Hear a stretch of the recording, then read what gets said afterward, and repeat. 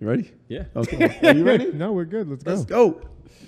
This is Inside with Outsiders. I'm Jeremy Ascari, and today we have Mohammed Hadla, an avid attendee for our Outsiders destination trips. Outsiders. And there we go. He's a big supporter, and he's also big in commercial real estate, and he'll tell you exactly how he's involved. He's got his hands on many different aspects of that business. Pretty much. But I've known you for how long now? About 20 years. Almost 20 years. That's right.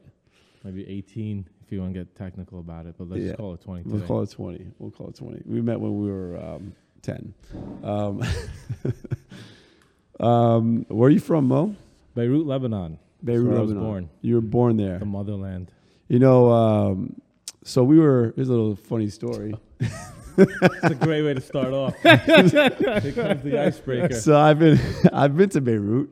Correct. Mo was there at the same time. We're texting. We got to link up. He's from there. I'm like, great. I'm going to have a local tour guide. We're going to have fun. Me and Mo hang out in New York. It's a good time. Easy. This guy doesn't respond to my texts or calls for like 4 days. Turns out he was on his deathbed with food poisoning in the country he's born in. Pretty much.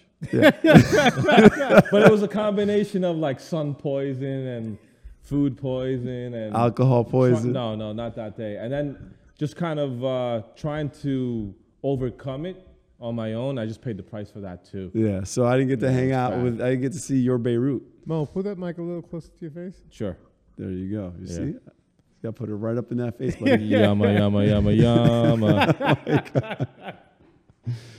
I had a feeling this was going to be a good one. Yep. So you're from Beirut. When did you immigrate to the States? 1984. And your parents, like you, literally an immigrant from Beirut with your Correct. parents. You were how old in 84? 5.5. And you came with your family. But how many siblings do you have? I have 5 siblings now. At the time I got here, it was myself, Mesa, and my brother Zach. So it was 3 of us. Mm-hmm. And my parents baked 3 more. They baked 3 3 more. girls in the U.S. Nice. Yeah. Why did they come four, to? 4 sisters and 2 boys. Why did they leave Beirut? The main reason was the Civil War was at its peak. And it's funny because even during the Civil War, life was still somewhat, we always, like Lebanese people know how to make the best out of everything. So there was still a form of lifestyle, but things got pretty bad in 84. It was between the Civil War, and then you had Israel invasion, 82. That piled up, put a lot of stress on my mom, actually. The visions of certain things that she had to see, and the doctor had recommended that maybe we leave the country for a couple of months. Really? Yes. Only a couple of months, not 4 decades. Right. But at the time, my father had been an avid traveler into Europe. Hold on, well, I got yelled at Bams for a second. I'm sorry. Yeah. He's yelling at me always for having my phone. I'm sorry. Listen, it was an F1 thing. I'm sorry. Okay. I'm sorry. Pay attention to us, buddy. It's the F1 go. Sorry. So my dad had been a traveler already. Like he had been to London already about 150 times for his business. He was an international fashion, just bringing it into Lebanon. And, so we went to London first, and then my dad had a vision of trying out the U.S. We got to the U.S., and that was, I think it was around March of 84. And here we are, end of June of 23. Yeah. So why the U.S.? Like, did he have family here? Do you have any connections? You guys come with no? We came kind of cold turkey. I think he had one contact here in New Jersey. It's funny, landing here was funny. And then I had a cousin out in Denver that won a scholarship from Lebanon. So he didn't grow up here either. So he was just there for college. I remember when I landed here, I was 5.5, and we got picked up by my dad's friend, and he had that old Chevy taxi cab, those funky ones. Yeah. So he was already a character. So everything turned into a cartoon. Was it a taxi though? Yeah. The yellow cabs. He was a taxi driver. Yeah. He picked up Wait, so the one that actually had the little small seat that sat in front of the seat? You know the one from the taxi. You know the show Taxi. They used to have those cars. Yeah. Yeah, that one. Literally that same. The boxy square, the old little tail in the back. Tail in the back. All right, we're gonna have to show that. It was like for the audience. like a Chevy Bel Air type of. Yeah, it looks like an Old. So it wasn't the 80s. It was from. It looks prior. like- Yeah, actual checkered cabs. Yeah. Yes. Yeah. Oh, the checker cab. Yeah, Did he checker have one of cab. those? Yeah. Yes. But that wasn't the time where people had checker cabs anymore. He had it. That's amazing. It was amazing. Everything turned into a cartoon the second I landed. Really? What happened? Like just massive bridges and the tunnel. And I hear him talking to my dad in Arabic. He's like, "Oh, we're gonna go under the water now." There was no concept of under the water tunnels for a 5.5-year-old coming out of Lebanon. Right. So like you can picture fast forward to the cartoon SpongeBob, Right. where people just exist under the water. So I'm trying to find out how this car is going to go through the water without the water coming in and us drowning and suffocating. So everything turned into a cartoon the first couple hours. Those here. are some very vivid memories. Yeah. And you were 5? 5.5. Wow. Yeah. And what was when you were told you were going to be leaving Beirut and coming to the United States? I knew you stopped in London, but when you heard United States, I didn't even know. We just landed in the U.S., right? So at that point, I didn't have much geography. I knew about London because I had gone to London a few times with my father. Oh, you had? Yeah, okay. we had gone to London. We had gone to Romania. We traveled parts of Europe. We were familiar with that. I have vivid memories before I was 5, probably more vivid than my last couple of years. So judging by the way you hang out, I'm not surprised. Oh, stop. So you moved to the United States with your family. What was it like? Assimilating wasn't too tough. Lebanon was still somewhat advanced in the way of life. Actually, by the time I got here, I was already a fan of, as a 5.5-year-old kid, I was already watching Dukes of Hazzard back in Lebanon, Knight Rider. Yeah. Those were my 2 favorite shows. Knight Rider, like Dukes of Hazzard, not so much. And I already, my favorite song was Eye of the Tiger already at that age. Rocky, yeah. Yeah, and actually, my first couple of months in the elementary school, they put me in 5th grade first. By then I was 6, and they gave me like a couple. You were 6, they put you in 5th grade? No, 1st grade.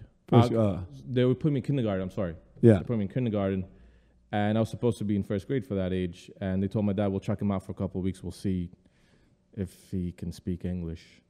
And lo and behold, like the first show and tell, everyone was bringing in toys, and I brought in a tape recorder, and my uncles and we knew I wasn't coming back so soon, and they put together a cassette with a bunch of songs from like all over the world at the time that we recorded, and Eye of the Tiger was one of them. Yeah. I still have that cassette.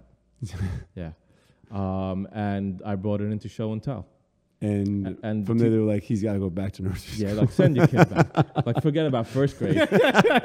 Go back to Lebanon. No, it's funny because I had this thing where my whole family knew this as a kid. I would, as a song, the song has the build up to it, right? Before it drops. So I used to get on top of the couches and just quietly let the song build me up. You got on the couch. You see, you still do that. So I even offered my teacher, I'm like, listen, I said it to her, I'm like, I usually go on the couch, but I can dance on the desk if you want. And she's like, no, Mohammed, thank you. It's okay. This is good enough for us. That was it. So that was my first. When did you actually pick up English? In Lebanon. Oh, you did? I was already in preschool over there. I had some introduction to it. Like I said, I was watching Tom and Jerry, Dukes of Hazzard, Knight Rider, and my dad's. I used to go to my dad's office a lot, where he would set up stuff for his business, and my uncle, his youngest brother, would be there, and I would actually sit down with him and read like English letters and books and stuff like with him, like starter stuff. But gotcha. It did me well, so I didn't find myself having trouble adjusting at all. No, and then the area we moved to we moved to North Bergen from day one. Yeah. Okay. So it was already mixed with like all kinds of cultures: Arabic, Italian, Cuban. Yeah, I didn't know there was a large-ish Arabic culture there. There was a block where, like in the 70s, between 70th and maybe about 76, was maybe every 3rd house was an Arabic family. So did you have a built-in community already? It was, but they weren't. Most of them were not. They were Palestinian, actually. Yeah. But still, there's some form of comfort zone at that point, right? Is the Palestinian Arabic and the Lebanese Arabic similar? I mean, just like with a bunch of different Latin countries, there's a little bit of that variation. But it's not like Moroccan Arabic versus Lebanese Arabic. It's a little, Lebanese Arabic to me is a little neutral. You can kind of flex to an accent of any other Arabic, whereas I feel like the other Arabic don't have that versatility to be able to. Because when we were in Morocco for the first Outsiders destination trip ever, you had a hard time communicating with them in Arabic. Well, whenever they're throwing the French words in there, yeah. Oh yeah. Yeah. And I took French in high school, but I did well when it's reading and writing, but not when it came to dialogue. Cool story, bro. Didn't sound good on me. I told my teacher, just let me pass my senior year in French. I already passed the first 3 years in reading and writing. Dialogue was not going to work for me.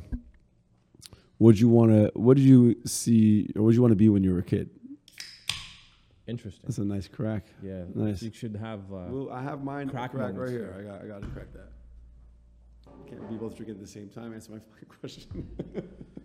As a kid, I don't remember really having an actual dream to be something. You know, I do remember my father always busting his ass. You know, he was a businessman in Lebanon. He came from a second grade education, so he was self-built.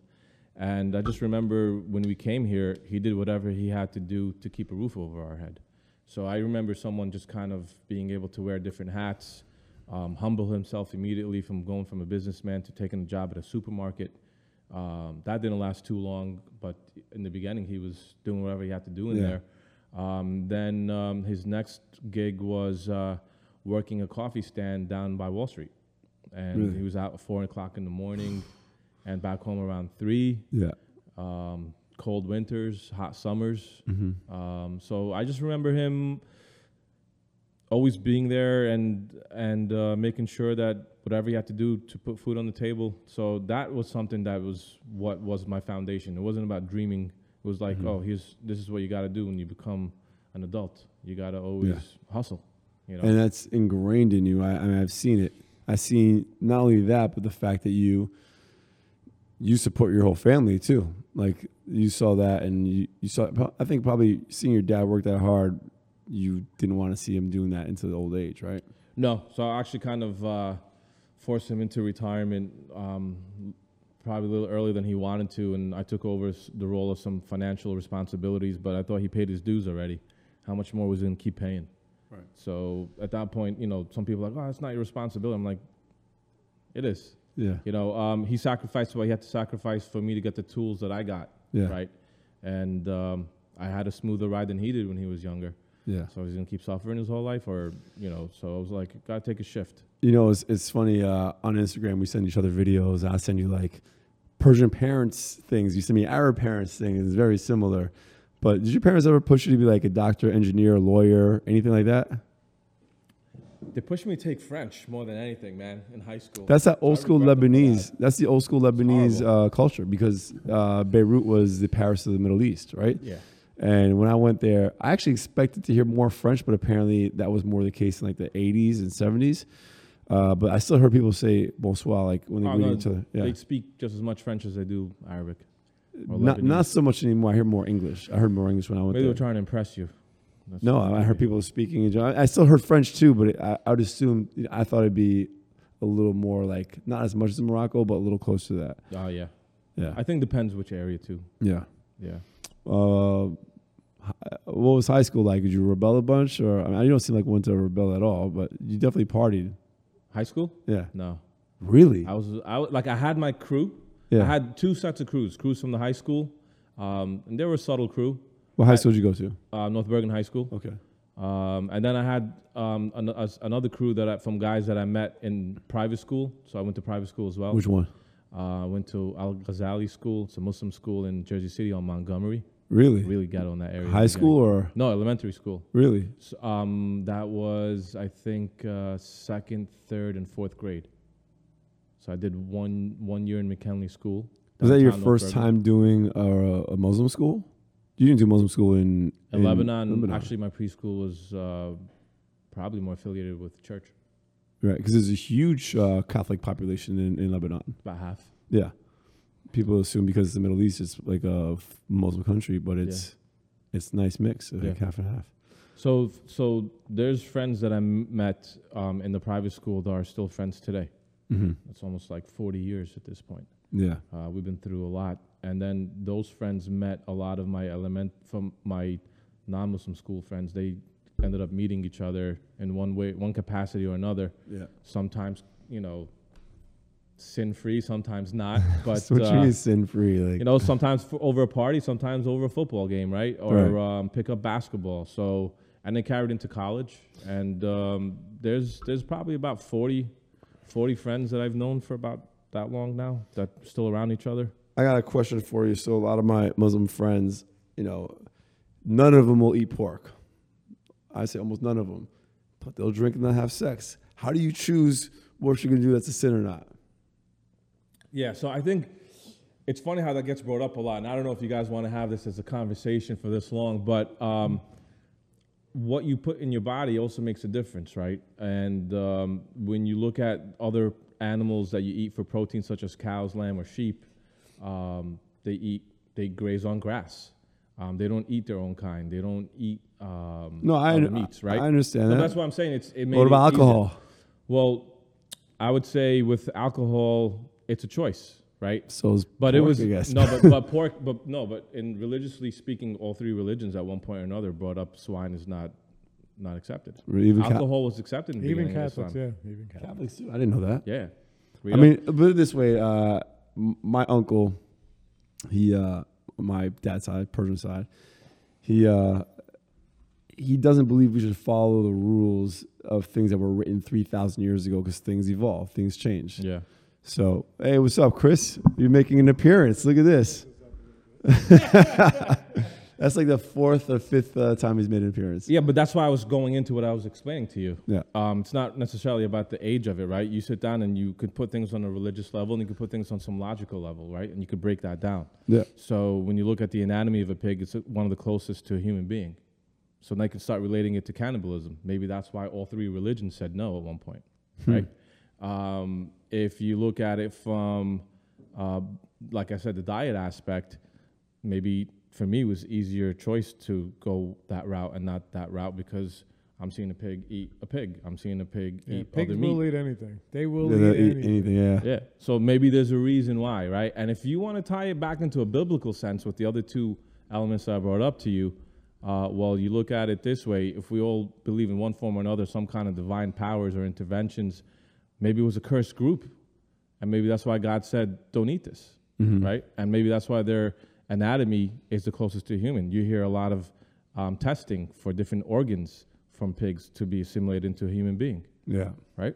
So is it a form of cannibalism? Is it a form of the diet that the pig eats? Is it a form that there was a cursed group? All that added up, that's an easy one to I was gonna say, 'cause I that's know an easy one to pass on, you know. I know a handful of Palestinians who like to. No matter what you to eat, sip on the everybody sauce. no matter what you eat, everybody has sex. There's no one that's saying like, for all premarital sex. yeah, well, that goes with every religion too, right? Yeah. Like premarital sex is not to be accepted in Christianity and Catholicism and Judaism. It's basically everywhere. You might want to brush up on some of your religion. I'm not religious. I am not religious. Question, so I'm answering. Well, I'm just asking. I'm but enlightening not you with all the lights that we have. Dude, this is gonna be a problem with him. All right, so, and we just talked about high school. What school did you go to for college? Rutgers University. Good old Rutgers, New Brunswick. Yes. Shout out to the Fat Cat trucks, which I heard are no longer there. Because now it's been replaced by a 20-story residential building for students. Of course, you would know that. Yeah. But there's no other parking lot or a place they can have these Fat Cat It trucks. was just prime real estate, man. Well, didn't the original Fat Cat guy open up an There's actual a few street stores shop? that are Yeah, still they on, actually yeah, but opened that a was street. before I even graduated. They Yeah. already had Really? They already had storefronts that had them too. So some of the storefronts were extensions of the trucks. For those who don't know, want to explain what a Fat Cat truck is? A Fat Cat truck was a truck that had hoagie bread, basically, with double patties of meat, right? We'll call it a burger. But then they also had any kind of combination you wanted, depending how sober or not sober you were. And threw fries in Mozzarella there. sticks, chicken patties. Whatever was fried, basically. Whatever right? was available that could be chewed could be thrown in there and just throw a name into it. Yeah. Fat Moon, Fat Cafe, Moon. Fat Yeah. Biddy. Yeah. And I guess depending, like whoever was ordering that day, if they put something together, they would name it after that person.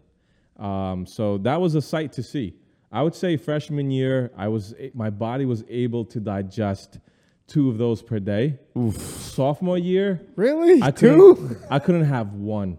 Really? Sophomore year. He's probably My body was already like, enough. probably used to have like 2,000 calories for lunch. Oh, easily. Those things they probably hit like 5,000 calories. Yeah. Easy. It's a very Rutgers, a very Jersey thing. It's like that's Jersey culture, especially like coming of age. Like everyone who's been, I think everyone from Jersey's partied in Rutgers at some point. Yeah. I'm wrong. Yeah, Rutgers was a great experience. So you said earlier, like, did my parents push certain professional like aspects? Yeah, of course. Every parent What they like, want you become to a do. doctor, an engineer, what have you. I started out with an intention to become an eye surgeon. Really? In the beginning, yeah. So I had a bio major, psych minor set up. And That's actually my studies when I first. I wasn't trying to be a surgeon. I was trying to be a physical therapist, but I was originally a biology major and a psychology minor. were you? Yeah. So that's how I started. Look at that. And then I switched it up. What'd you switch it to? Huh? What'd you switch to? I just flipped them.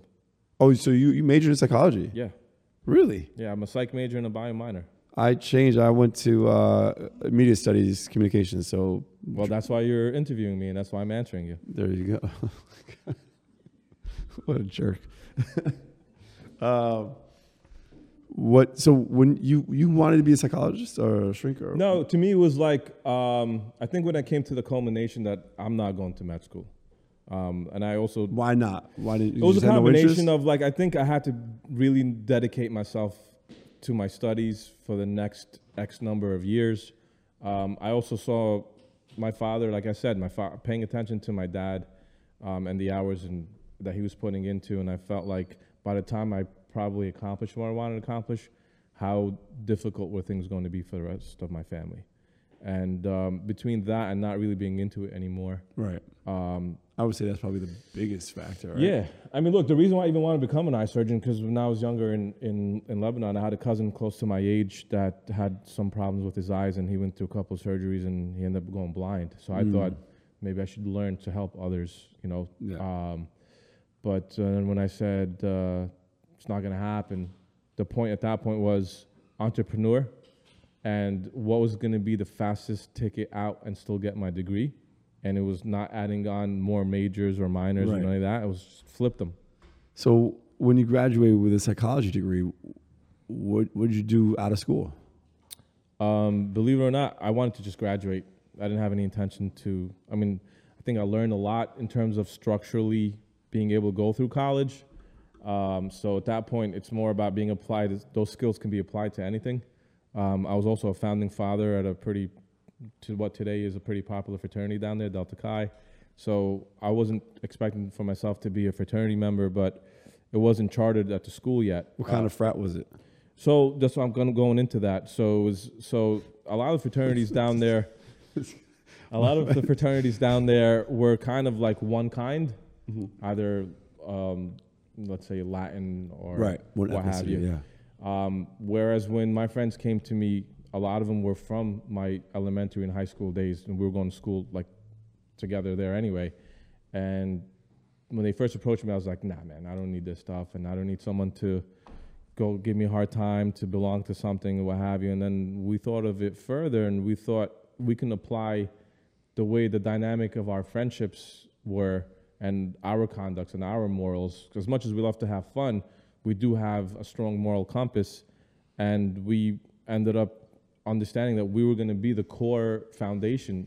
And what was good about that is it was a very diverse group of people from day one. So it automatically started being a magnet for other, other students, like to come into us and be comfortable, right? We weren't about the hazing and stuff like that. There was responsibilities and accountability, but we weren't about doing things that were gonna separate you from your family. Don't talk to them for 3 months. I wasn't about that stuff. And first thing I told somebody, I was like, someone's gonna try to get in my face, I'm gonna punch him right in the face. So it's not gonna work. So what That's the Jersey mentality right there. what we decided was we're gonna create a diverse fraternity, which allowed a lot of great memories, a lot of good times, a lot of laughs. It was a very humble group, and it was cool because as the younger guys came in through the years, they kind of fell in line with understanding the diversity aspect of what it was. So there's all kinds of stuff you could tie to the stigma of fraternities, but one thing for sure, we were diverse. in every culture, race, and religion. I mean, And I love can that. Totally respect that Yeah. because that's one of our missions as outsiders. Yeah, and every time I go back, that's all I look to see. Like whenever there's an alumni dinner, I go back every couple of years, check them out. I just want to see that's still diverse. And it still is? It is. Amazing. Yeah. What did you do out of college, though? So when I graduated was when the NASDAQ crashed, right? 2001 tech crash. Mm-hmm. I had already had like a biotech job lined up, and that got taken away before I even graduated because of the crash. And my dad's friend was always on me to get my real estate license and get in the game. And I actually took a temporary job at the time working for a marketing company up by the Alpine area in New Jersey for Takasako Inc., which was a company that was doing marketing for like Lever, all the different detergents, soaps, stuff like that. And it was $25 an hour, which back then kind of equated to a $50,000 salary. It wasn't too bad coming out of college in 01. But I kind of saw after taxes and XYZ what's left over. And then I asked for a day off to attend my sister's 8th grade graduation, my sister Iman, and they gave me a hard time about it. And that was probably one of the last times that I thought I'm going to have a real boss. Yeah. Right. So got my real estate license. Well, I went to real estate school, passed the school test, 9/11 happened. Oh, my God. And then I'm like, I don't think anyone's going to buy a fucking house. Right? We're already doing all the world, the country has to do its own recovery. We have to do our recovery. We were local to this. Yeah. It's funny how we found out about 9/11. My aunt in Lebanon saw it on the news before us because, I had just moved back home from college. My brother's responsible for taking my sisters to their school, and he was being lazy that morning, and he said something silly to my parents, and I got in his face about it. And then got my mom running right between us. Oh, put it on TV. Your aunt just called, a plane just hit a building. What? And then turn it on. It was the most surreal thing I ever seen in my life. While I was watching it, that's when the second plane came.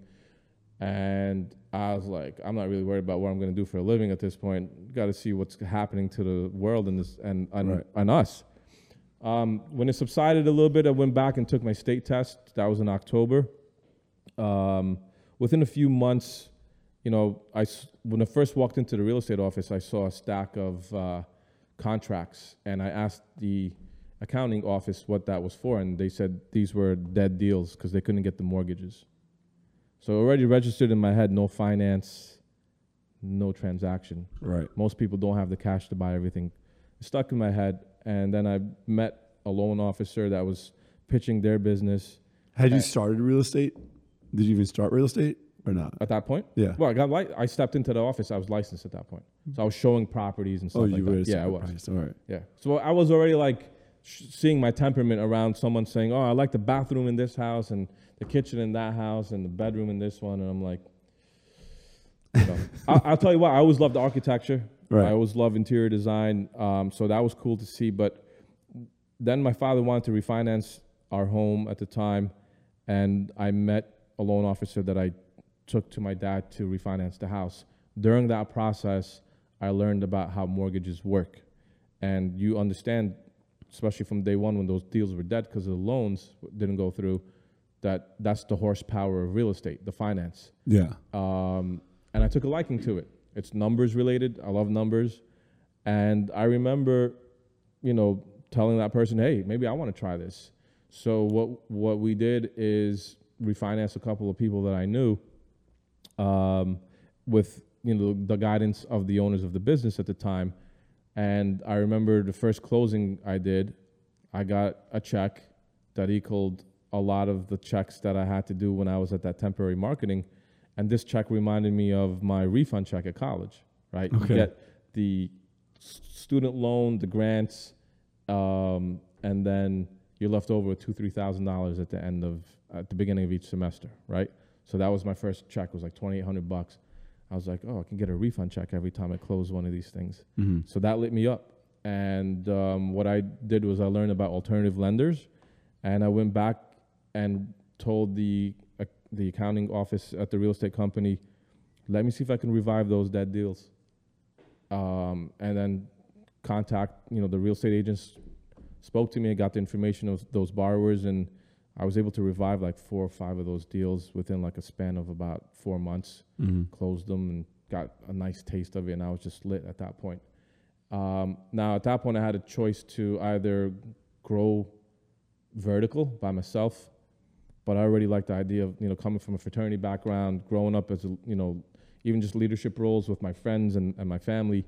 I like the idea of teaching more people the industry, and let's grow sideways before we go forward. So did you start your own business then? No, I was under the branch license, so they let me run my own branch office immediately. That's when I met you, right? Yes. How soon after did I meet you? No, it was by the time you met me, I was already running my own show. How long? Under the license of the company that I was licensed. How long had it been? Probably a year. Really? Yeah, because what happened was the office partner, which was the wife of the main founder of the company, started having a problem with me being able to pay my regular office fees and get the value of getting the loans. Not really losing sight that I was reviving dead deals. It's like, oh, some other loan officers from different companies want to pay a lot more than you for the desk space. And I thought it was just going to be awkward because she knew me as a kid. And I'm like, dude, let me just get on my feet.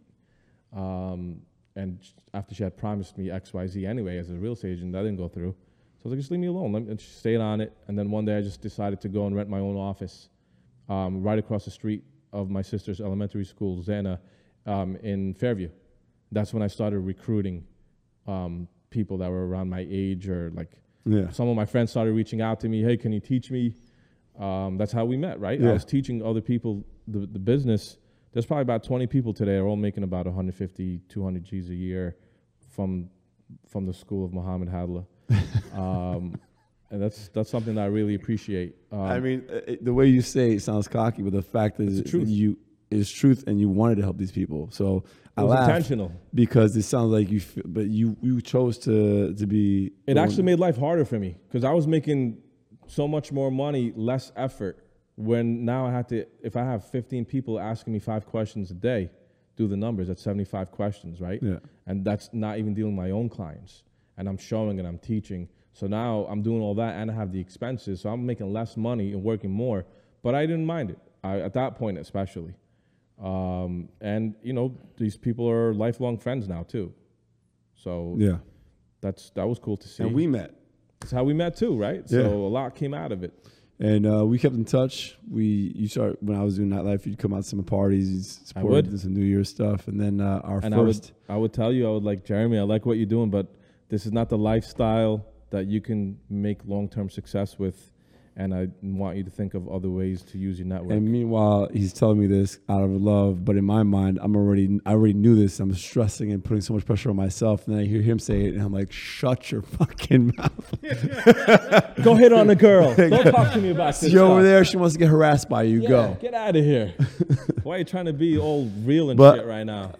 But I mean, it was the truth. It was the truth. You wanted to reaffirm that was my vision as well, and of course it was, right? Like, there's no way I wanted to stay in that business. But the reason why I even brought it up to you, because you never struck me as a party animal to begin with. Like, you were never like drunk or drinking like an animal. You were very responsible in everything that you did. Yeah. So I saw you as a businessman. Yeah. And that's why I said, let's apply these skills to everything that you're doing now. Yeah. Right? And it's just the beginning. So exactly. Proud of you. Appreciate that, brother. Appreciate it. So you didn't stay in this business. Well, I was doing well. I ended up, opening up. I ended up opening up a real estate office on top of that. Yeah. So I had a mortgage office and a real estate office, and we were pumping out deals to create like a vacuum of reciprocation back and forth. And life was going well for me. And 2006. Did a nice Euro trip at the time too. I went to some of my childhood friends. We did Rome, Munich, Amsterdam, London. One of the best trips of my life. Came back. Within 2 months of coming back, I blew out my knee. Mm-hmm. And after that, I kind of got used to it, but I had a surgery scheduled. And January of 2007 was the surgery that doctors were like, you'd be walking in 2 months. It took me about 3-4 months to learn how to walk again. But more importantly, wasn't there a big housing market crash like a year later. Yeah, I was building up to it. Yeah. So, I'm things are going well for me. Well, it was interesting when this happened because I was stressed out over. I have like 30 people reporting to me, one in real estate, one in residential lending, and then I had staff members too. So what was cool is it wasn't running at the full capacity I would have liked it to run, but it was running itself. So I really liked what I was seeing. So even though we might have been coming up a little short every month, I saw it start running itself. So I was like, wow, I can expand this into different locations. But that recovery period of learning how to walk again was very tough. And by the time I got back, it was about 4 months later, I would say like April, May of 07. We were in the red maybe about 40 grand, which wasn't bad to me. In my opinion, I was like, we can knock this out in a month. And we probably had the largest loan application month, the month that I got back. Within 2 months of that, the bank crash took place, middle of 07. Mm-hmm. And it was so surreal because it's like Washington Mutual, over 100 years old, talking to the underwriter about a file on a Tuesday, Thursday, there's not even a website. It's gone. What? That's how it went? Just like that, gone, just Wow. shut down. All these different banks shutting down one after another on the spot. Yeah. As you saw what happened recently, SVB Bank. Yeah. They were gone overnight. Yeah. Signature Bank. Silicon Valley joint you're talking about? Yeah. But look what it did, the ripple effects it caused for Signature Bank and First Republic, right? See the hostile takeover that JP Morgan took them over. That's how easy it is in banking. Once you can't hit a certain threshold, you're gone. Yeah. And trickles all the way down, that kind of So concept. what'd you do?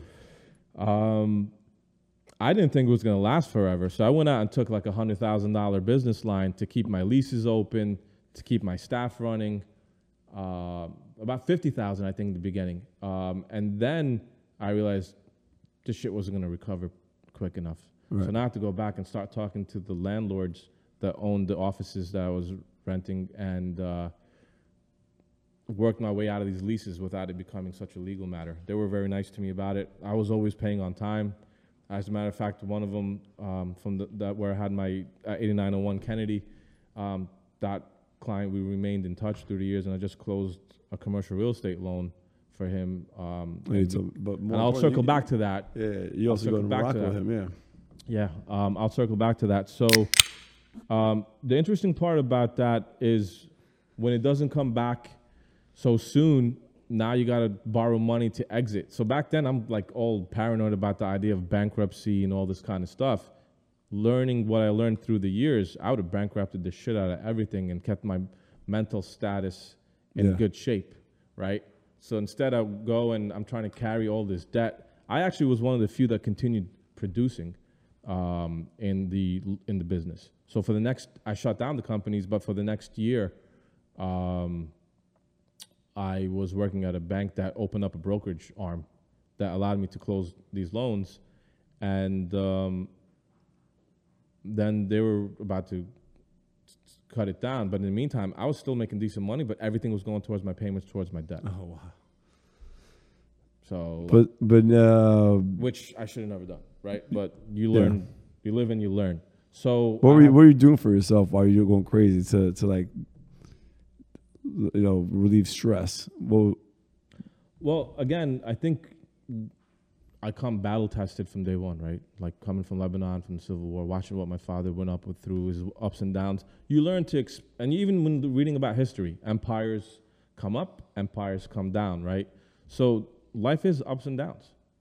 That's the bottom line. And I was able to accept it. I didn't. You never had an issue where you felt like you had to force a direction, or you always went with the flow? I always felt things would work themselves out. I just gotta keep my shit together in here. Yeah. That's really what it is. That's a great fortitude, approach. Perseverance, and having faith, that things are gonna work out. Yeah. We all go down sometimes, and sometimes we have our down moments, but I have a rule, like I'm not allowed to sulk in the moment more than a couple hours. Really? Not a couple of days, not a couple of months. Gotta pick up and find a solution. No matter what the solution, what the reason is? Yeah. like a death or. I mean, anything. as you get older, you learn more to control and handle everything, right? So it's like, I wouldn't say control. I'd say managing it is probably a healthier way. yeah. Yeah. But to me, you learn that life is sensitive, life is precious, but then we're significant and insignificant at the same time, right? Right. Like we all become dust at one point or another. And how many have already gone through and become dust, gone through life and become dust? And those people, how many laughs did they have? How many cries? How did you they get this have? perspective? It's a combination of things, right? I think the way I'm describing it right now, I remember one time I was driving I was in the back seat of a car on the turnpike, and I turned around and I see the New York skyline as we were heading south. And I picked up my hand and I put up my thumb, and my thumb covered the entire skyline, right? And it just kind of put things into perspective about relativity and proximity and how things matter and don't matter, you know? That's pretty deep, man. I mean, I can see that, right? And to me, what I learned is the most important thing to me is taking care of, is coaching myself through life. That's literally what I've been doing my entire life, coaching myself through life. What do you mean by coaching yourself? It's like I'm having my own conversations about a moment and how do I get through it? How do I overcome it? How do I not get caught up in the moment? When you speak to yourself and coach, are you actually speaking out loud? I would say 99% of the time it's Mental chatter. yeah. Huh. Yeah. I mean, it's a way to problem solve, right? You know, life is good at the end of the day. Like, it goes through the challenges, but if you keep yourself in good shape, you keep yourself in good health, the recovery is not as difficult.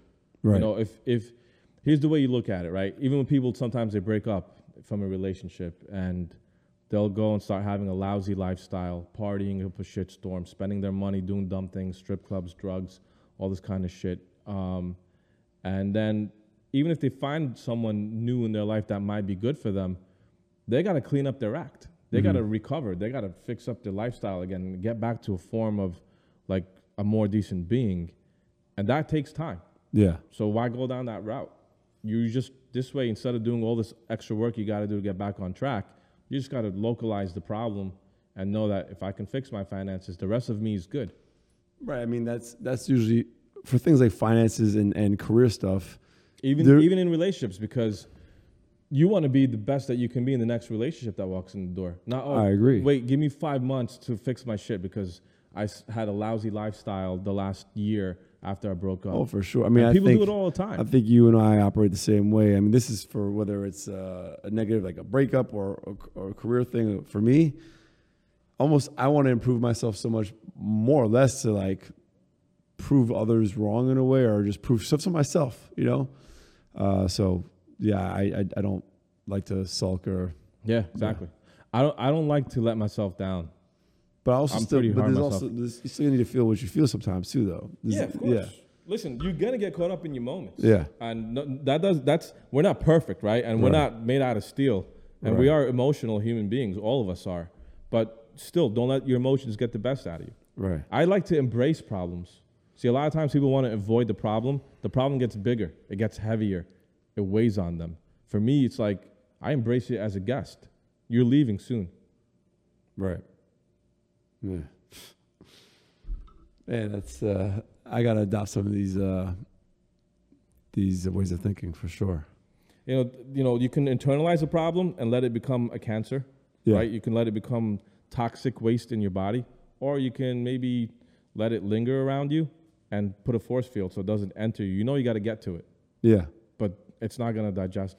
I got some things off camera that I'd love to get your opinion on. You know where to find me. I know where to find you, buddy. Don't worry.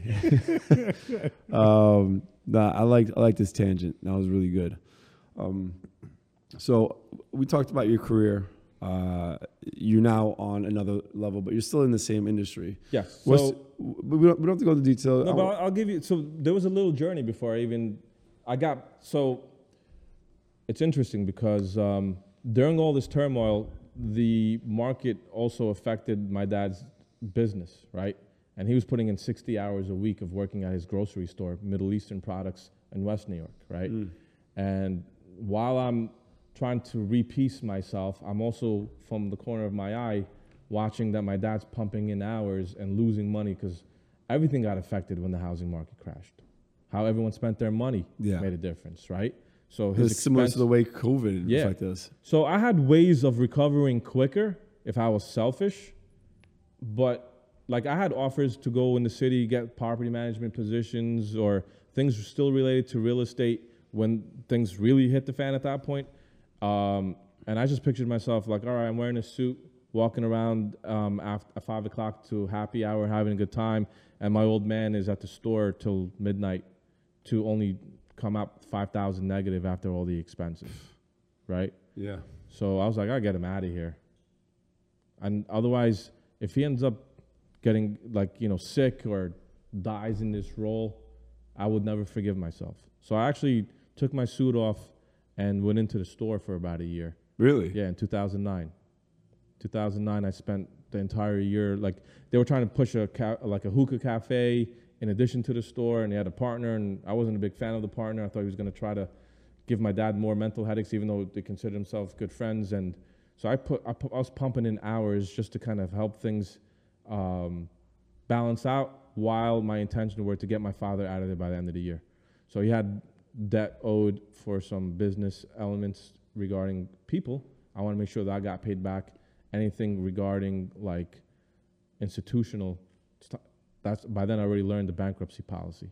I would go up to my father. I'm like, you've been paying your bills on time for your entire life. You're going to go right now and get a heart attack for a piece of property that's still going to be here after we're all gone. I'm like, this is where in America, when you do things right, you exercise your right for bankruptcy. So that was step one. Took me about a year to clean things up and get my dad out of there where the person bought him out enough to cover the personal stuff. And then I went back into residential lending, but this time Chase in Midtown. So that's the new phase. That's when we reconnected. Yeah. You know, some nice parties. Yeah. After work, Thursdays, Fridays, Saturdays. But what do you call it? That was a great experience too, because now I was adding. So I did it backwards, right? Right out of college, entrepreneur, right?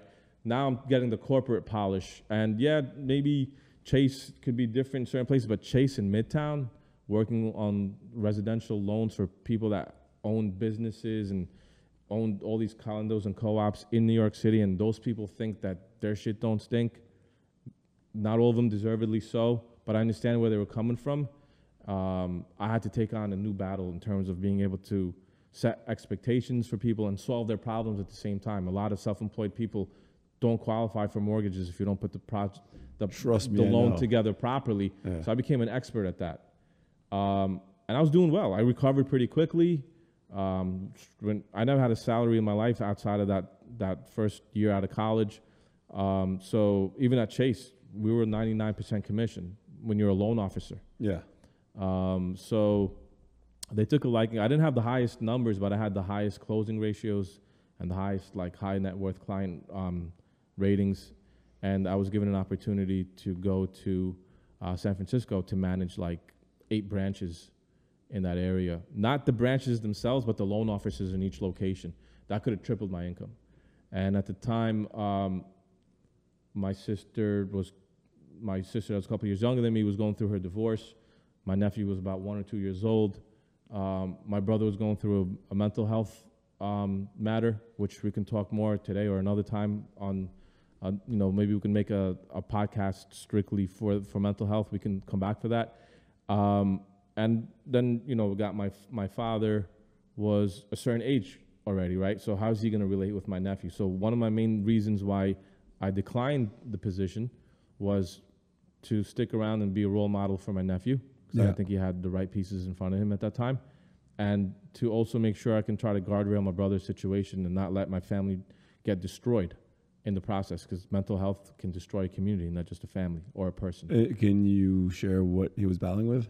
Well, from my experience, mental health is gradual. It might start out with a mood swing or depression, and the wrong lifestyle or the wrong medication can make it a lot exponentially worse. Yeah. And it could lead all the way to schizophrenia.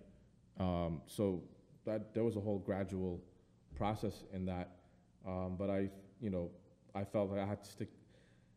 I felt like I did a time lapse in my head let me take this position. I'll go to San Fran. I'm going to make $300,000-$400,000. I'm going to live it up. I'm going to have a great time and come back to a broken family. I got to rebuild. So I was like, fuck that. It's still New York City, right? Still the New York Yankees around the corner. I still had a boat with a couple of buddies of mine that we would go out in the Hudson River all the time. Yeah. There was so many reasons that I could have stayed outside of those responsibilities that I wanted to take on. But those two elements, my brother and my nephew, were absolutely the main reason I stayed. And Fast continued doing well, made a lot of good connections in the city. And probably by 2015, I was already starting to think, what else am I here for? I'm not married with kids at the time. I'm not married with kids now. But even then, I was like, I'm not going to wait till I'm 50 to pivot, right? So I started gradually. I had an interaction with a client over like $100,000 co-op, and it was such a big fuss that they made. And I was like, what am I really doing at this point? Like I can't, like, it's great that I'm doing X, Y, Z in numbers, but am I here just for that, or can I expand my ceiling? Let's talk about the pivot, though. We don't have to talk about like the logistics and numbers and so on, but I get it. Making a change in your career at, what were you, 38, 40? 39, probably. That's a scary choice. Super scary. Yeah. Super scary, and you're a grown man making decent money, and now you're going to go flat to zero because you're going to completely... What motivated you to do that? That interaction with that client. I walked away from it telling myself, what else am I here for? I was like, I love architecture. I'm always at awe when I'm walking around New York City, construction and this and that. I was like, you know what? I got to figure out a way to like sell buildings. I got to figure out a way how to lend on buildings. Maybe one day build buildings. Just started out with that. And within about a year, I left the business, and I worked on a couple of house flips. So learned the elements and the nuances of some form of construction. And then started knocking on doors to community banks and said, here's my resume. So you started a whole new business in commercial. From scratch. Let me ask you, all this time spent with that, helping your family, what did you do for yourself? Like, personally, obviously that's for yourself. That's for yourself. I always make sure I could take care of myself. I love to travel. Yeah. I love to have nice dinners. I had a set of friends that have been around me my entire life, and we know how to lose ourselves amongst each other. What about dating? We've had plenty of conversations about having a hard time finding... Are we going to talk about dating? I don't know if we want to talk too much about dating. It's a waste. But... well, we don't have to talk in specifics, but I mean... obviously there was some relationships that went on during that time. But do you find yourself having the time, enough time to hit every aspect of your life? You're obviously handling family. You're doing a great job. I think what happens is, let's say you're in a situation where you don't have a relationship, right? You can break down that spare time into more productive things anyway. Or you can do it the opposite, like I said a few minutes ago. Right, yeah. Right? So to me, it's like, let me pour it into, a new business. Yeah. Let me pour it into, I'll be there for my family. And let me pour into travel, and let me pour it into, I still have like a set of friends from the elementary days that they're married with kids, they have responsibilities, they've lost a parent or two, but when we get together, it doesn't matter what the fuck is going on in life. It's a roast show, and everybody's laughing that night. Mm-hmm. Those things are medicine. Well, that's community. Those things are medicine. Those things are medicine. So, go ahead. It seemed like you had another question. Well, no, I'm going to go off of the list of questions now for you. Oh, shit, you have a list of questions. I do. All right. Because I feel like we're hearing a lot about your life and career, but I want to know a little bit more about you as a person outside of that. Because you're very concrete, numbers thinking, career, direction, goal, all that stuff. Which is, I mean, listen, though, it's still being built. It's not like, I made it to a platform. I know it is, and it'll always be built. Even when you achieve the goal, you're gonna stop and restructure and try something else. Sure, I know your personality. Well, do me one favor when you lean back like that, just bring it with me. Yeah, bring it with me. Thank you. All right. What are your goals and dreams? They change. Personal. They change. Currently. Stay healthy. Really, that's my number one goal. Stay healthy, keep my sanity together as long as God's giving me that will. And just continue going down the path where I'm at now with commercial real estate. I'm sorry, it's not necessary. That is part of your life, right? Yeah. That is how you pay your bills and how you travel. I'm not knocking you for it. No, I understand. I'm just saying, like, it's at the end of the day, that's what we do for a living does take up 60% of our life, if not more, right? So these things are allowing me to continue to get to a certain lifestyle, to be able to help, but to be able to enjoy my life, right? Yeah. What do? Outsiders. You post a trip that I love. Yeah. Hey, this is not. And You I came like. on 2 this year. I might hit the third one. Which one? Rio? Yeah. We have Puerto Rico too, but Rio's more. I might hit Puerto Rico too. Wait, hang on. Puerto Rico's an outsider? No, trip? it's not outsiders. It's like an affiliation. What's It's not this on- it's not Outsiders? Puerto posted. Rico trip? It's not. It'll be posted as soon as we lock in a couple other items. But it's Fat Tire and Outsiders together. Oh, okay. Yeah. I didn't. I thought it was just it might have been like a fat tire thing. I didn't realize. No, they reached out to us. They have distribution there now. Anyway, yes. Oh. This might air after that, but who knows? I appreciate you. You know, it's fun. Some of these trips, I like when people that I know join as well. And it was great to have you in Cape Town. It was great to have you in Sardinia, of course. Also, most of our trips are predominantly female, so it's nice to have a male friend there as well to share the experience with. Yeah, no, look, I'm proud to be there. I also feel like I'm extra support for you, and I'll try to see if I can give you some constructive criticism. Oh yeah, he has no problem doing that. None. So you got to do this. I'm like, yo, But it's tell me personally. Yeah, but honestly, don't you want friends like that? Absolutely. Exactly. But I want to There sit you at the go. dinner table with everyone else in front of me. No, actually, come on, man. They were all coming. Like we don't need to get too detailed about it, but it was still selectively displayed when, It when I was. spoke I'm just to him giving you about it. a hard time. Yeah, but at the end of the day, I want to see my friend's company expand and grow, right? So if Yeah. I can give a pointer or two that maybe because he's got so much responsibility, right? So I can give a pointer or two that can help solidify things and better the company and better the bustusiness. It's very I would say appreciated. like a friend that doesn't tell another friend they have a cliffhanger in their nose is not a good friend. Or something in their A teeth. friend that doesn't tell someone they got a little bit of like some parsley in their teeth is not a good friend. I You know agree. what I mean? So All right, here's another so question. there's some for you. parsley on going on in the works. I have to tell them about it. That is a friend. Thank you. What advice would you give high school you?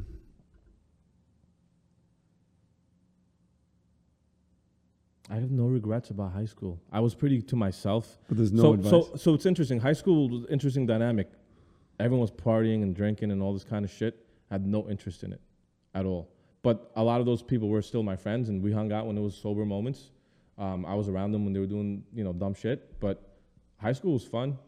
But I had a lot of moments in high school where I just wanted to come home and chill by myself. Yeah. Like as much as I could be an extrovert, I could be just as an introvert as I am an extrovert. Okay. So what would I tell myself? Maybe get contact lenses so I could try to do better in sports, because my glasses were like trying to see from the side of my eye, and I was fucking pretty blind back then because I did my eye surgery in like 2002. That made a big difference. Other than that, hilarious advice to yourself. But I don't wear glasses, so I wouldn't know. I did a good job staying away from bullshit in high school. Yeah, you seem like you have a level head. What's your favorite part of Outsiders? The people. The community. Yeah, same for me. People, the diversity of people. I mean, it's a lot of people have their shit together. They might be a little quirky, but who isn't sometimes, right? But exactly. I like the experiences that come out of it, the culinary experiences that come out of it. I like that it's centered around expanding your horizons when it comes to your international trips. I like that it's centered around expanding the knowledge of different beautiful places this country has to offer on a domestic level. Yeah. And I like the fact that you have a lot of local, you guys, I'm always pitching you guys, but a lot of local healthy trips. The Yeah. canoeing, the rafting, the hiking, like, yeah, maybe someone might smoke a joint and have a beer, but that's still a healthy lifestyle. Didn't go out and have 10 drinks, right? Sure, Didn't go yeah. out and have 10 drinks, and that's what I love about it. So I do think there's a lot of wellness behind Outsiders, and that's why I'll always give it my support. It's funny. Wellness it's a word that's really overused, so I don't like to use it because everyone talks about this is wellness, that's wellness. But yeah, I mean that is what we're doing, a healthier social environment.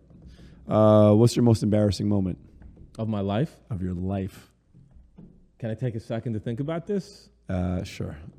Okay, you ready?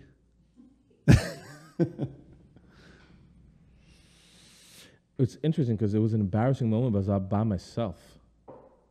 Yeah, crazy. Do you feel safe talking about this right now? No, because it's about almost shitting yourself. Well, there's been a few of those. Really? There's been a few of those. Yes, there have. You wouldn't be the only one talking about that. Yeah. Let's hear it. I was walking back from a campus, Bush campus to College Ave campus. I decided that day not to take the bus. And I'm cutting through this massive fucking park, right? From where the stadium was to get to College Ave. And, you know, college food, you have good days and bad days. Fat cats, man. If you had a good fat days and cat. bad days, man. So walking through the park and the cut, you know, like, I got to go. And I don't want to go anywhere but my bathroom, right? Yeah. And we lived off campus our second year, my buddies and I. So I'm like, I got a little journey ahead of me. But I remember because we all used to talk about. Did you make it? No. Okay. But not on myself. Like, I found myself an alley. Okay, an alley. Yeah, and I like, do you want the story or not? I think you meant by make it. Did you make it to a toilet? Didn't make it to a toilet, but I didn't shit on myself. Okay. Is that good enough? Yeah, I mean, you want to give more detail? That's why I said I don't think we should. No, that's fine. Well, yeah. But it was, the funny thing is there's no witnesses, so I didn't even have to tell. But I got to what I ended up doing. So just to let you guys know, back then everyone always had a story about shitting, right? College kids, I had to go. So we worked on the reversion process. Squeeze your muscle so that other muscle doesn't need to be active. So we were like holding the grips and what have you. So we had a strategy, right? And this Would one, you do Kegels? that one time, no, squeezing the fist. Yeah. Okay. Pay attention. I was squeezing both fists. So that night, nothing was working. So I was probably about 10 minutes away from the house, but one step forward, it was over. So I had to step backwards, and it was funny because you'll see a pair of sneakers, socks, shorts, but I was into a hidden like driveway behind a garbage can. And Problem solver. Here we go. Yeah. All right. So I still showed up nice and clean, but I traumatized myself through it. So, yeah. So there you go. We aired it out. Now everyone knows. Everyone fucking knows. Everyone has a shit story. I don't care what anyone says. I agree. This last segment is a series of 5 rapid fire questions. First thing that comes to mind, you answer. All right. What's your favorite city other than New York City? San Diego. Okay. Weather? Weather's amazing. Gotcha. I would put Medellin right after that. Ooh, I've been to Medellin. Yeah, it's awesome. Nice. If you could do any other profession, what would you do? Something related in technology. Okay. I love technology. I love what it brings to the world. So, and I have a friend of mine that's been in the data center and software and co-location. I've always been tagging and learning from that, just from the side, in case this world shuts down. Nerd alert. I don't know shit about it. I I'm don't know about messing with nerd you. alert, but It's definitely. that didn't bother me. And people call me nerd. I still kick their ass. It's fine. I heard you. Technology is very interesting. What's your advice? Patience, perseverance, persistence, gratefulness, gratitude. No, your vice. Your vice. Vice. I thought you said advice. No, vice. What's your vice? Being a single man. Okay, I see. But I like it. That's another way of saying something else. So you get it, guys? Read between the lines. Sometimes we censor, sometimes we don't. Exactly. No, we really don't censor that. We don't kiss and tell. No. I don't. What's your greatest fear? Interesting. Probably passing out while I'm walking or driving. Really? It's weird, yeah. I've heard enough stories, so it's like, because it's not the passing out part, it's where your head lands. Gotcha. And hoping someone helps you out, actually. If your brain didn't fucking crack. True. All right. You like that one? I do. That's a realistic fear, right? Last question is what's your favorite food? And you didn't bring anything. Yeah, so just to let you guys know, so I know now that this is the last part of the segment, or the last part of the podcast, which is the bring your favorite food, and he texted me a couple hours ago, and I was busy with clients, so that wasn't going to take People precedence. bring chips. People bring whatever. I did consider ordering Uber Eats, right? What would you ordered? I was going to order either like a margarita pizza or filet mignon, but I don't know how many people were here. I'm surprised you wouldn't have brought Lebanese food. From where? Just, let me just cook up a Lebanese meal while I'm in the middle of a meeting. There's no Lebanese restaurants in this area? Not around here. There's Turkish. Really. There's a bunch of Turkish, yeah. Listen, if I brought up like hummus, that's so cliche. Yeah. Especially for me. Come on, bro. I'm not doing that. Of course. What is your favorite Lebanese dish? Hummus. No. There's a dish called upside down, but it translates into that. It's called matlube. Ah, yeah, I love that stuff. Yeah, my mom Delicious. made it for us a lot. So basically, you're preparing the rice and the vegetables and whatever else they're putting in that mix, and the proteins are being prepared separately. But once the proteins are pretty much almost done, they'll put it on the base of the pan, and then the vegetables and the rice and all that on top of it. And when it's pretty much ready to roll, you get a bigger pan, you take this big pot, flip it over, and then you lift it, and you're hoping it could stay looking like a cake as long as possible. But then you get around here, and it's just going. Right. But it tastes amazing. It reminds me a little of my favorite Persian dish, which is called tachin. Is that the one that you put on a podcast of making it yourself? Yeah, I was like, I'm gonna make this this dish because it's my favorite dish, and my mom was helping me, and she wanted to do this together. I thought it was cool to do it with her and film it. I appreciate it. It was cool. Yeah, it took us 4 hours to make, but it rice and then a layer of stuff in between, and then more rice, and yeah, it was good. But anyway, I didn't realize how much of a talker you are. I could also say nothing. Yeah, but then it's better this way. That would be, they're like on the trips, right? People come up to me, oh, we thought you were just so quiet. You don't like to talk to us. What have you? And it's like, I'm selective. You have the male version of resting bitch face. That's what you got. I'm not going to take that. I don't know if I want to agree about that. But there's times where I think it's better to observe. There's times where I think it's better to be quiet. And there's times where it's time to talk.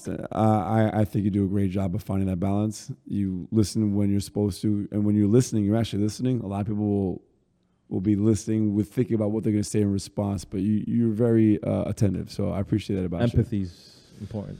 I'm sorry, I couldn't make a comment because I was doing something about the resting bitch face. I think it's a Middle Eastern thing. I don't have that.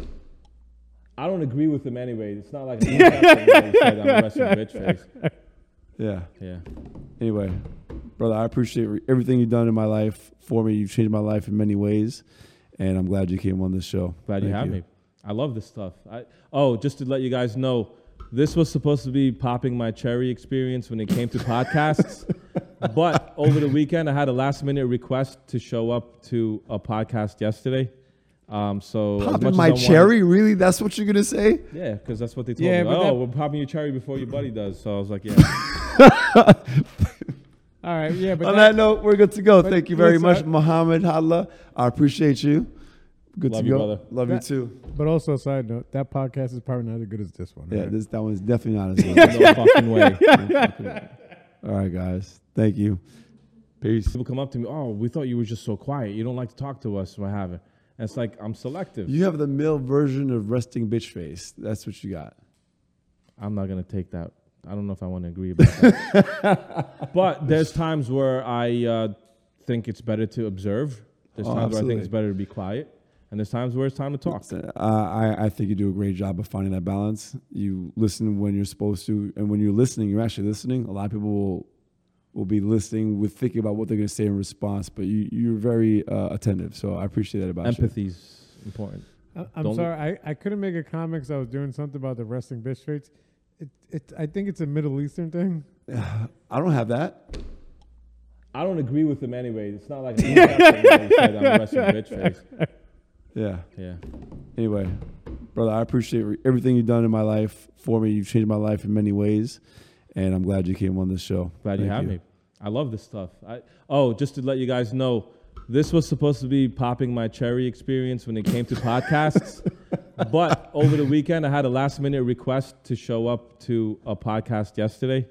Popping my cherry? Really? That's what you're going to say? Yeah, because that's what they told me. We're popping your cherry before your buddy does. So I was like, yeah. All right, yeah. But on that note, we're good to go. Thank you very much, Mohammed Hadla. I appreciate you. Good Love to you, go. brother. Love you That- too. But also, a side note, that podcast is probably not as good as this one. Yeah, right? that one's definitely not as good. No fucking way. No fucking way. All right, guys. Thank you. Peace. Good Love to you, go. brother. Love you That- too. But also, a side note, that podcast is probably not as good as this one. Yeah, right? that one's definitely not as good. No fucking way. All right, guys. Thank you. Peace.